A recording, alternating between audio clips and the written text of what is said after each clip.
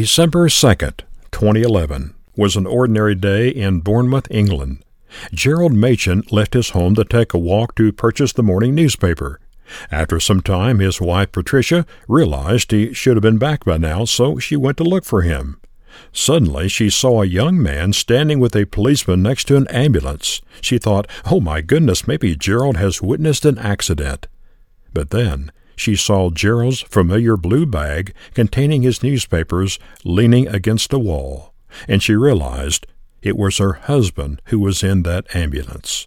The young man who hit him, Brian Williamson, was highly distraught.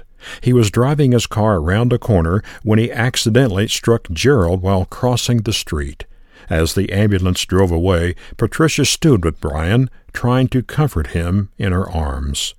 The accident proved fatal to Gerald, and Brian Williamson was tried in Bournemouth Crown Court. He was, of course, convicted of causing the death of Gerald Machen. During the trial, Brian said, "Not a day went by when he did not think about the crash." He said, as difficult as it has been for him, it had to be 10 times worse for Machen's family. Before Brian's sentencing, he was given a letter that Patricia Machen had written to him. The letter read, "Dear Brian, today is a very important day, and I will be in court to support you.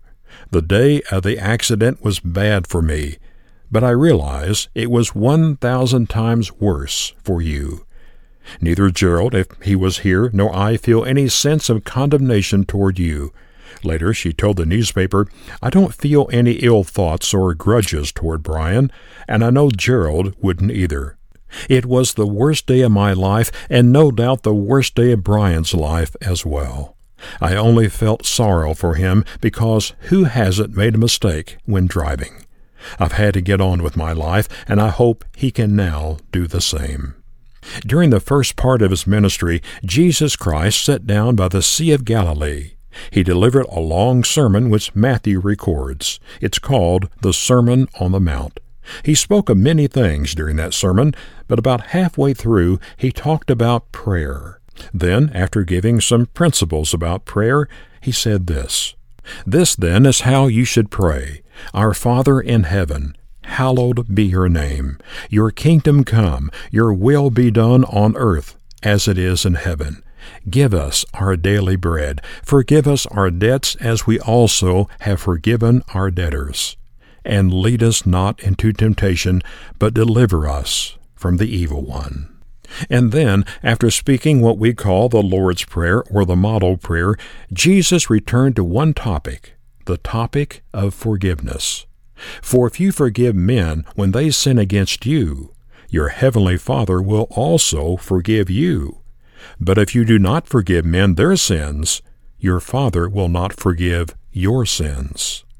It's interesting that of all the topics Jesus addressed in the model prayer, the one he returned to was forgiveness. I think I know why. It's because forgiveness is hard. Can you imagine how hard it was for Patricia Machen to forgive Brian Williamson for causing the death of her husband? That's the reason, before the judge handed down the sentence at the end of the trial, he said to Brian, "I read the extremely moving letter from Mrs. Machen. You are very fortunate to have been forgiven." Undoubtedly, he had rarely seen a forgiving spirit in his courtroom.